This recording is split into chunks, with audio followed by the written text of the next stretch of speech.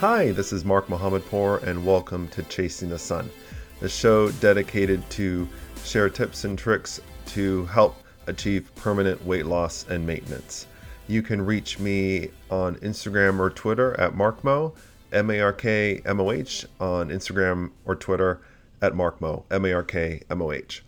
I appreciate everybody's feedback about my 4-part episode in May on conferences and events, and I thought it is June, and so we should chat about summer travel for this month. And I'm going to have a few very short episodes because everybody's busy and full and stressed out and getting ready for travel. I'm going on traveling myself a bit over the next few weeks, and so I figured that I would keep it short and sweet for this audience and share some practical takeaway tips for all of you that are thinking about your summer plans. First of all, I hope everyone has a safe and fun and healthy time wherever you are headed, whether it's the beach or the mountain or another country or another state or another city, or if you're just staying at home and enjoying the backyard, barbecue, and however else you choose to spend your time. This first episode, just for the next few minutes, I want to chat about preparation. And I realize that when you are on summer vacation, the whole idea is to not have to prepare or plan. You want someone else to make all the decisions for you. You want to relax, and I get it. The reality is that if you are on a journey to permanent weight loss and maintenance, there are no vacations from your permanent change. You are constantly having to think about what that looks like. And I don't mean that in a bad way. I don't think about that in a burdensome way.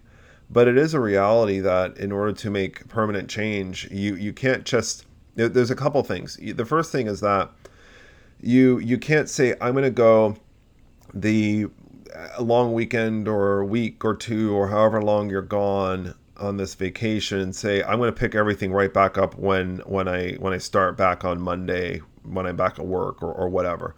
It does not work like that. The mind just does not work like that. And that's why I really do not subscribe to fad diets or specific diets that restrict eating or anything like that, because it's a challenge when you are making a real mental and physical shift when you're going on vacation. It's a lot of change that's happening. Part of you might think I am de-stressing, and that's great. And I think there's a lot to say about that. But thinking about when you see yourself on the airplane or in the car, at the hotel, at the fancy restaurant, when you're stuck on a hot tarmac, it's really planning ahead and thinking about what you can expect and also what you don't expect.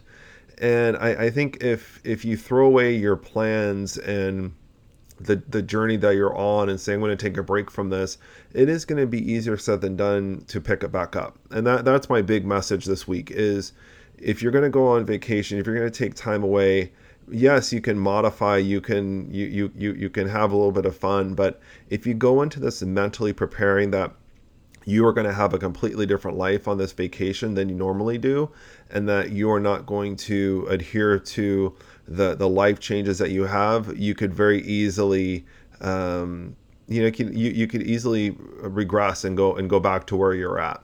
I have seen this third hand, I have seen this second hand, and I have seen this personally myself. And so I really strongly encourage you to mentally check in all the time throughout your vacation, but especially before you start in the first place.